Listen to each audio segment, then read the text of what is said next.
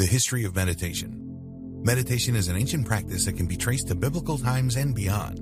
Like many things spiritual in nature, it can be traced back to ancient India, where their healing arts were summarized in texts known as the Vedas. These spiritual books were meant to teach the masses about enlightenment and ways to live your life that can lead to a greater understanding of yourself and the world around you. They were meant to impart wisdom and encourage everybody to live their lives in a peaceful way that benefited not only themselves but society as a whole. This ancient art can be traced back to 1500 BCE as far as written evidence goes. It had its origins in a system of schooling, where students would follow their teachers out into the world, generally isolated in natural places with dense forest and fresh air, so that they could be guided in the art of meditation. It was a very important spiritual practice then and still, and is linked to Buddhist teachings. Indian gurus and their students would study and practice this art of clearing the mind, and ultimately passed on the knowledge to the surrounding countries.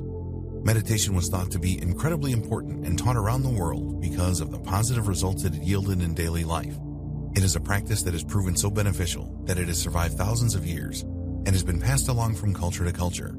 It is incorporated in several different religious sects and continues to be a source of peace and understanding even into the modern age. Modern-day gurus teach classes on meditation all around the world. The best part is that there are several different ways you can meditate, so if one way doesn't work for you, then you can try another and see if that is going to do the trick. Some people meditate in pure silence, others with peaceful music and candlelight. Some people might prefer a guided meditation where someone helps them to focus their thoughts in a direction that is most beneficial to them, while others may choose to hold certain thoughts or intentions in their minds so that they can attract those energies to themselves almost unconsciously.